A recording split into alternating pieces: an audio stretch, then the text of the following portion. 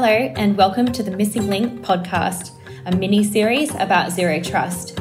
I'm Beck Nay, and this week I'll be taking the back seat. Instead, my colleague Paul Friend, Security Account Director here at the Missing Link, will be hosting to explore how to put a Zero Trust framework into action and what that means for your organisation in real-world terms. Joining him is Jason Bruce. He looks after cybersecurity at Brickworks, an ASX-listed manufacturer in Australia. Here is Paul Friend and Jason Bruce.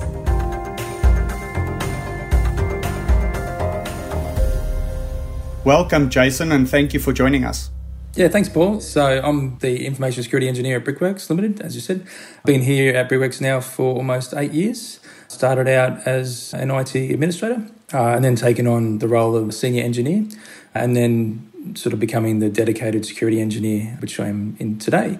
So prior to that, I've had various sort of engineering enabling roles sort of spanning back to 1999.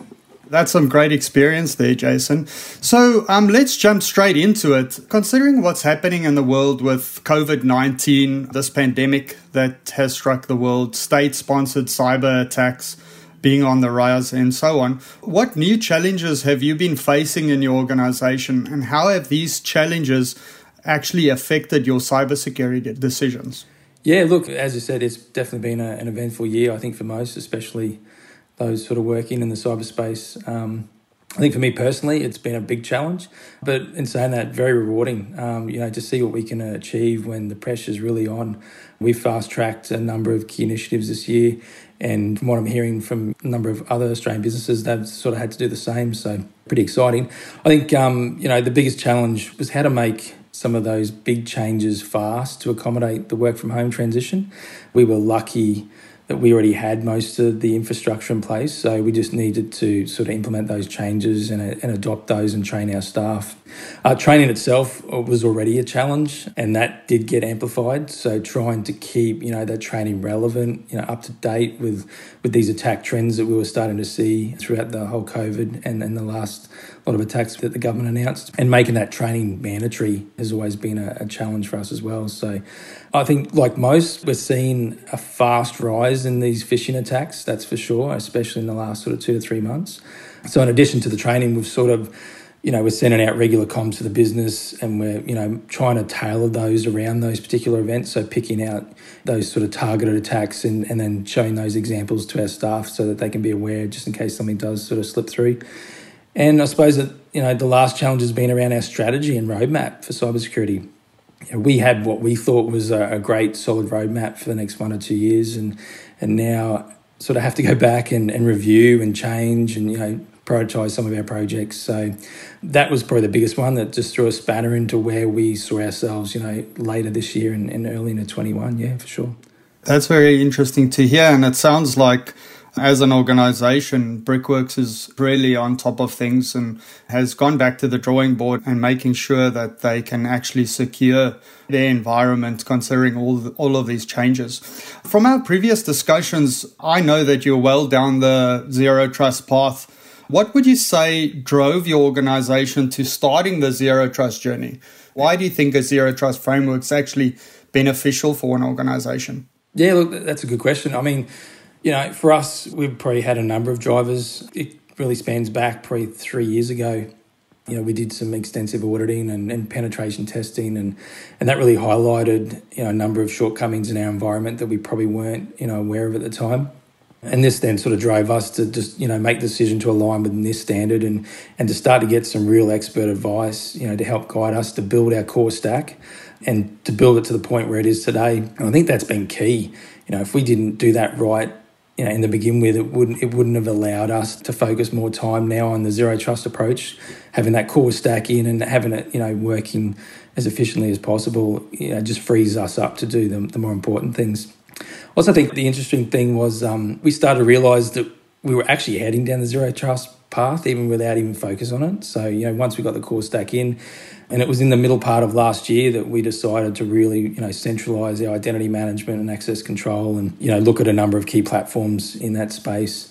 Like a lot of organisations, we had a number of various technologies, both on-prem and in the cloud, and these were just a pain to manage. They were in some way legacy and really difficult to administer. And as an organisation and as an IT department, we run lean, very lean. So it's imperative, for us that we look at solutions that are going to be easy to implement, easy to administer and do the job that they're being paid to deliver. If COVID had happened, last year, we'd probably be having a different conversation right now. Yeah, a lot different. So for us, the benefits, they speak for themselves. It frees us up. It frees up our resources to focus on more important work. Application administrators, they don't have the overhead anymore of provisioning users on all these different platforms. There's that whole one source of truth, and that's great. That just makes it so easy to administer. And again, our licensing, like having the licensing managed through that identity as well. You're not having to constantly go back, review, look at your licensing and, cancel licenses or add additional licenses. So huge win for us. I think probably Office 365 and Salesforce are two really good examples of that. The ease of provisioning and the license management aspect of it. So we add, a user to a group, they get everything they need, including the license. We remove them and that all happens behind the scenes. So it's just so much overhead that we're not having to worry about anymore. You, of course, are referring to your deployment of Okta within the environment. So just to make it clear to the listeners that you are referring to your Okta deployment and a few of the, benefits of deploying that solution. Absolutely, yeah. Okta's been great. And on top of that, the adaptive MFA that Okta provides us gives that another level of protection for our remote users. So having control over, where staff can access systems from, not that they're travelling abroad at the moment, but, we did see in the past breaches from, hotels and public Wi-Fi, especially overseas. So that whole solution bound up into one product, is huge and it makes my job, so much easier. And it gives us confidence, the framework, the technologies, they're doing what they're designed to do and they're keeping our systems, more secure. That's great. So taking your experience into account, and it does sound like you've had quite a bit of experience, what do you consider the key elements for achieving zero trust within an organization? Up front for me is it's getting your framework mapped out, to begin with. You can look at all the documentation you like online, but you really want to get your framework mapped out and you want it to be prioritised and you want it to align with your business risks. Every business is different. So sitting down, with the business and with your key stakeholders and getting that right to begin with is so important. I think people need to remember this isn't just a 3-month project. It's just not putting a system in and walking away and forgetting about it. It's ongoing. It's it's going to keep maturing over time. So I think if you get those key aspects right in the beginning, and if you haven't done it, go back and do it now because it's really important and it's just going to make your life so much easier as you mature. I think these are going to be your go-tos then throughout the journey as well. So, but also don't think this is your concrete map and you're going to follow it, to the letter. It will change. COVID-19 showed us that. Having it in front of you, though, you can say, okay, now I need to, reshuffle some of these projects, reprioritise some of the work and push some things back that probably don't need to be, as important now and push things forward. And MFA was a perfect example for us sort of early this year. On top of that, policies and procedures, they're no-brainers. And especially around your least privilege. To me, I think that's an element that often gets overlooked and more so because it's so hard. A lot of companies just don't go down that least privilege task and because it can be difficult to implement and difficult to convince, your IT administrators that this is going to be, a win for us. And a big one for us was get some quick wins established and get them done. You'll then see the benefits of zero trust. So not only just within your IT department, but the business will see it as well. And that helps motivate everyone for those harder projects, those legacy apps or the ones that can tend to drag on. And again, I can't overstate that enough.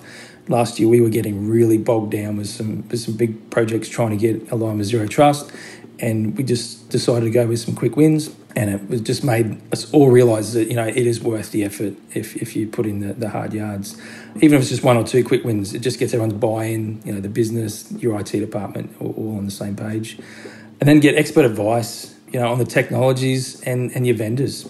Compare your products, the pros and cons, and take that info and do your own research. Don't just rely on what's written down on a piece of paper. work out what products might work well with other products as well. It might be a case that you're looking at something that might not even, be compatible with some systems you've already got in your company, and talk to other companies, attend webinars. The last thing you want to do, I guess, in this whole process is be halfway through an implementation and go, oh, this just isn't going to work. I think that's, imperative. If you do all those things to begin with, you're going to be most of the way there to getting those projects over the line. Great to hear that you guys have made great strides on the Zero Trust side. What would you say some of the pitfalls and hurdles you faced? I think you alluded to a few during our chat, but what would you say were the major pitfalls and hurdles you faced during this journey? And I guess, as you said, everybody is on this journey. It's not a set and forget. It's something that is dynamic and environments change and so on, and you sometimes have to make adjustments as you go. But what have you experienced from a pitfalls and hurdles perspective? Yeah, like I said, I've probably covered a few of them off, but I think probably the biggest one, it's change within the business. A lot of people don't like changes, and it goes internally within your IT team, and then it changes for the users and how things are going to change the way they do things from day to day. MFA is probably a good example that we did, earlier on this year. No matter how much you prepare, you communicate to all your staff, there's always going to be, issues throughout the rollout. So, really be prepared to deal with those as and when they happen. I think another is, unless you're building up this from scratch, which I doubt anyone is, it's not going to be quick. It's not going to be easy. It's going to be, like I said, it's a journey. It's not just a project. So from experience, adopting to every system is going to be different. Legacy systems, you really got to consider those. They're not going to work, or they're going to be extremely complex in design and time consuming to implement. So you may have to decide, whether it's worth the time and effort. We did have a legacy system that we've decided we're not going to, pursue, and that is now getting replaced. So I think, considering those things early on, because that can be a hurdle if the business expects that system is going to be part of this journey, and it turns out it's not compatible. But I think, to sum it up, the hurdles you face are no different to the ones most you're not already dealing with from time to time. So although they're hurdles, they really, in my opinion, don't outweigh the benefits of going the Zero Trust path, for sure. Thank you. So I think we're out of time for today. Thank you, Jason. It was really informative, and we look forward to having you back on our podcast in the future. That was Paul Friend from The Missing Link and Jason Bruce from Brickworks talking about how to put a Zero Trust framework into action.